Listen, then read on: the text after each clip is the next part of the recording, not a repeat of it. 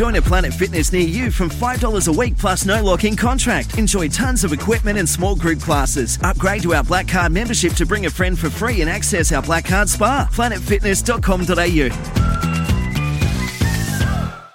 Want to witness the world's biggest football game? Head to iCanWin.com.au, predict Australia's score with a crystal ball, and it could be you and a friend at the FIFA World Cup Qatar 2022 semi-finals, all thanks to McDonald's. Maccas, together and loving it. TNCs apply. Right.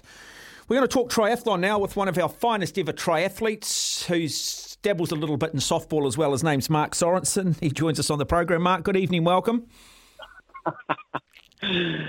G'day, Mark. How are you? Very well. Did you not get told that we were going to talk triathlon, the Hawaii Ironman, and not the men's softball team and not the World Softball Championships that are coming up?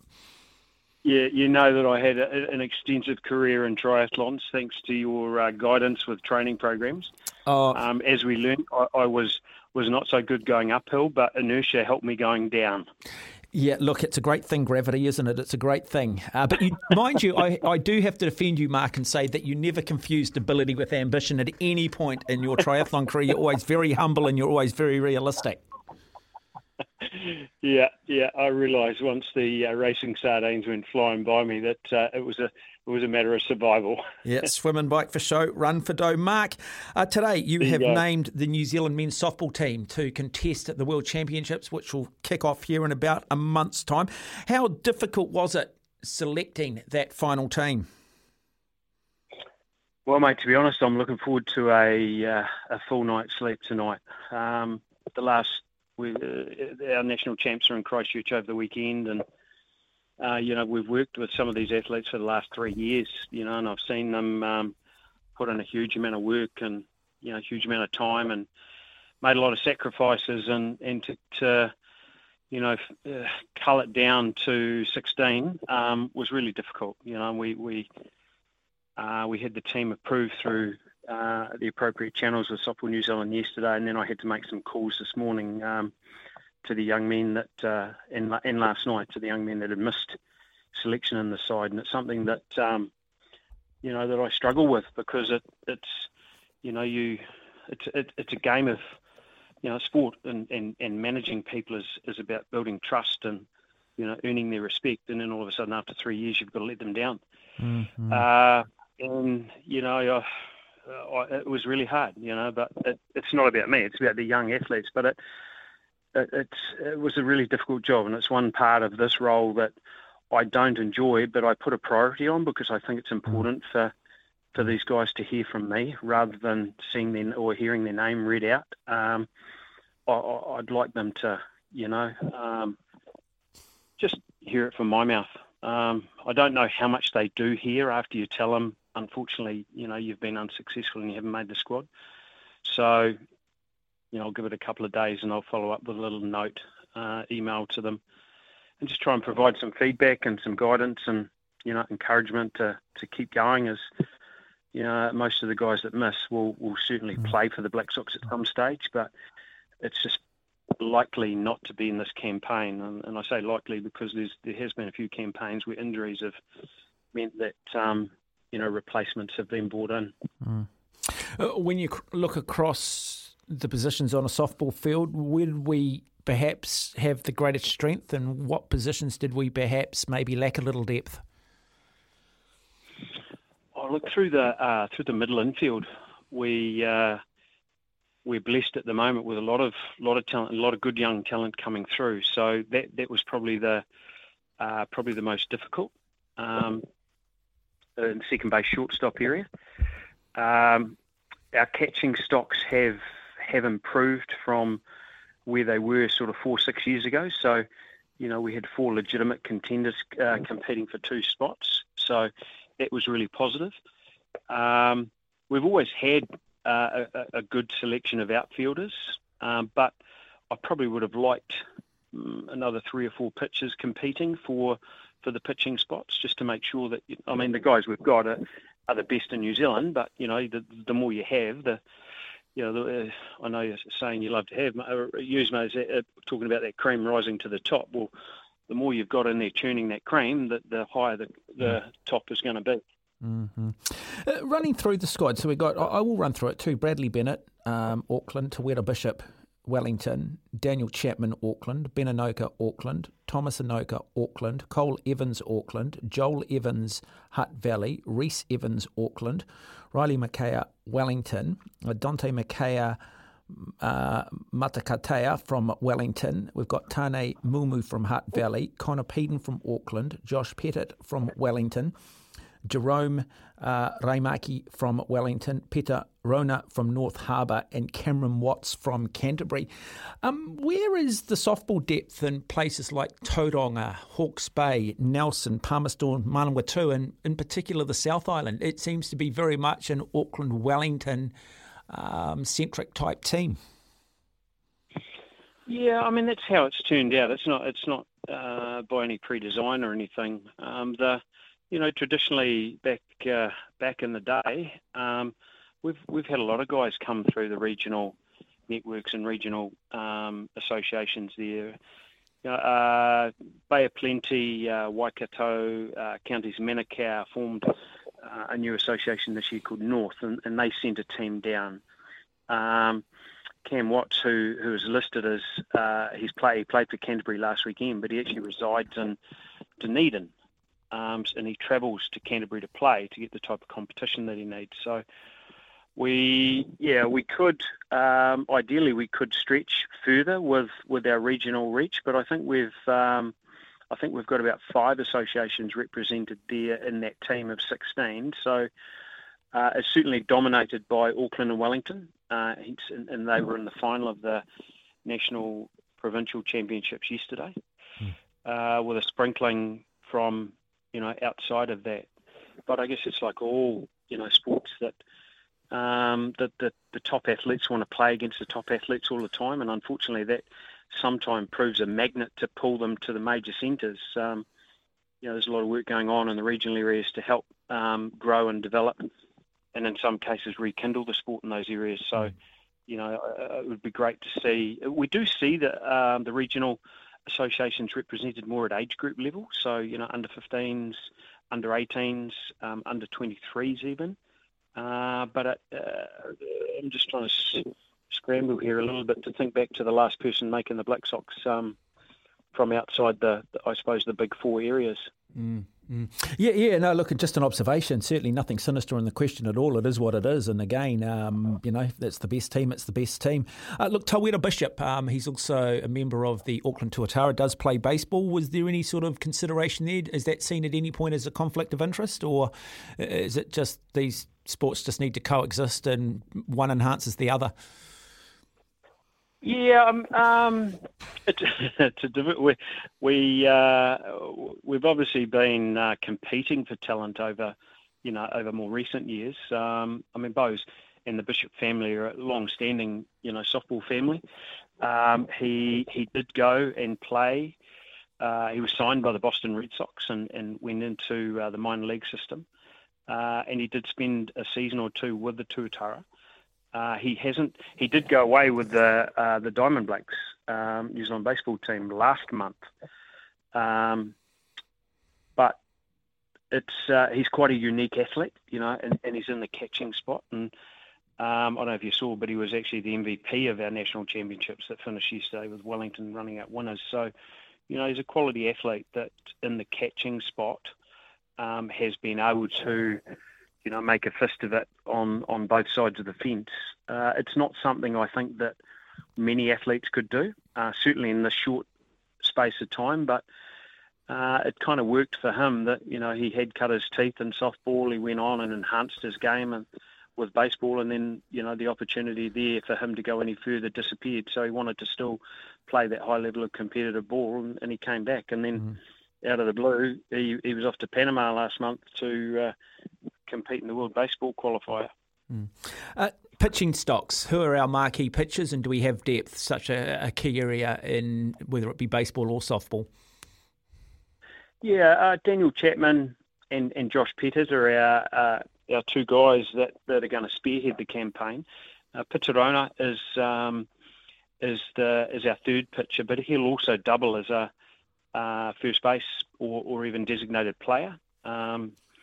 He big 6'5", long legs, long arms, throws the ball well, has a world-class change-up, and we'll be looking to integrate him into the games, I suppose, in a relief role to provide something different from the other two big boys that we've got. So, I'm pleased with, the three that we've got there to work with. But in terms of your depth question, no, I would like a few more in there. There's some good young boys coming through, but they're not quite there yet. They've been in the pool and competing, but there's still a little bit of water under the bridge before they can get to this level. But they're constantly out there putting their name up and doing the work, so their time will come. But for me, an ideal pool is sort of 6 or 8 guys that we would look to select from. How many, when you're defining a good pitcher, what defines a good pitcher? Is it just purely speed? Is it the change-up? What are you looking for? To start with, that they can walk and chew gum at the same time. Yep. That's a good starting point. Yeah. Oh, sorry. An insider joke with softballers is that in my day I was a catcher, mate, and I used to call the signals, and I used to joke that I called the signals to tell the pitchers what pitch to throw, because often they couldn't walk and chew gum at the same time. Fantastic athletes from a standing start, one step, and they're getting the ball 125 to 130 kilometres an hour. So a combination of speed and accuracy is something that you really look for. So, yeah, ideally, both Josh and Daniel are in the 125 plus category.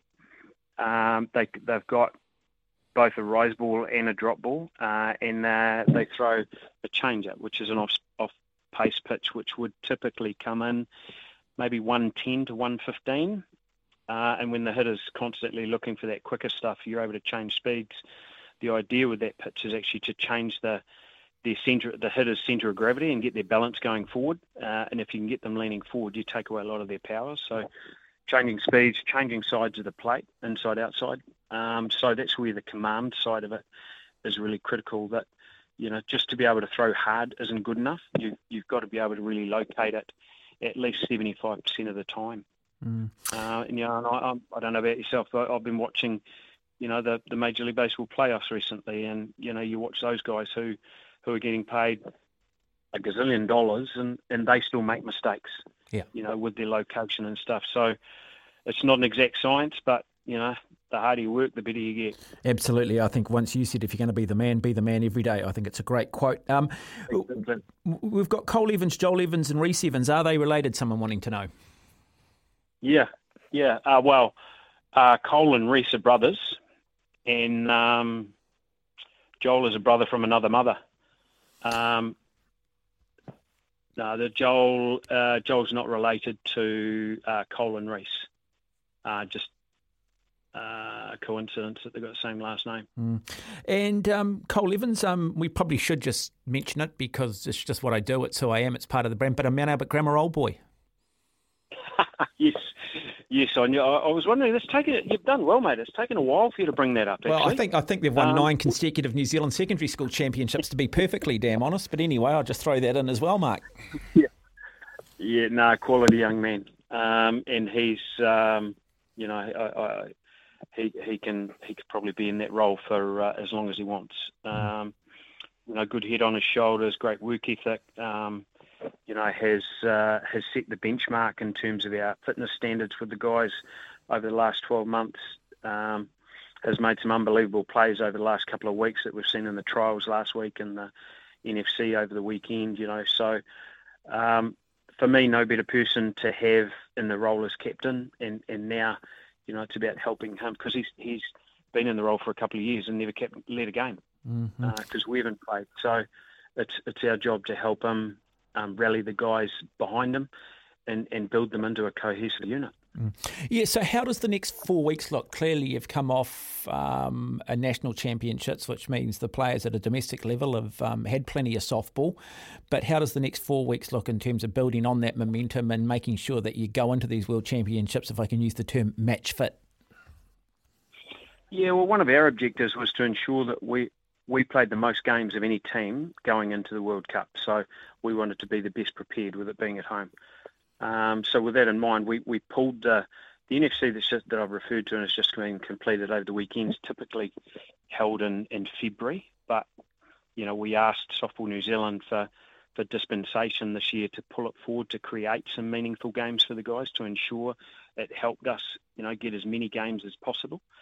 So we're together next Sunday. We assemble. Your opening day, typical admin, induction type stuff, setting the scene for the campaign, and then Monday through Thursday is a combination of strength and conditioning, softball specific stuff, and games. And there is one day where all three of those will happen in the same day. So we're looking to load, increase the workload for the guys next week, and then we hit the Golden Homes Invitational next weekend, where we've got 2 games Friday night, 3 games Saturday, and 2 games Sunday. So 7 games over the weekend. And our objective is to ensure that we hit that weekend, a little bit fatigued and under a little bit of mental pressure, so that, we're raising the stakes and pressuring the guys to make decisions under fatigue. From there, we send them home for a week to freshen up and come back together Monday the following week in Palmerston, where on that weekend that we lead into, there's the top 6 countries in the world are having a shootout as a kind of a dress rehearsal for the World Cup. So we will build up there with a lower workload in preparation for that event, and then we post Palmerston, we take a couple of days driving north through the country to shut down from the intensive softball for a couple of days, and until we get to North Harbour and settle in at the Mish and prepare for opening day against Czech Republic. The last World Championships were held in Prague.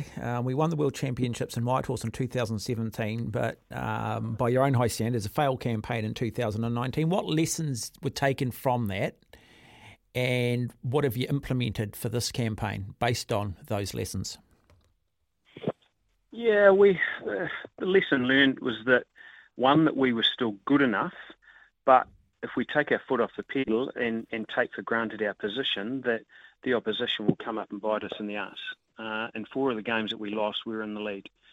It also highlighted that our conditioning levels weren't at a standard that was required for international ball, and it was really evident when temperatures got up around 40 degrees, which was unusual for us to play in those type of conditions. So the way we were playing, we'd gone to a more power-based game. So we're very reliant on the home run to win us games, where previously we'd played more of a accumulating style of game, so more of a Kiwi style of game where you're hustling for runs, you're working for each other, you're sacrificing at bats to move guys around, and you're just picking up a run here, run there, get through to the 3rd or 4th innings, and you've got a 3-run lead, then someone hits a home run, and all of a sudden the game's out to 6-0. So we're looking to get back to basics a little bit with the way that we're playing, and not try and play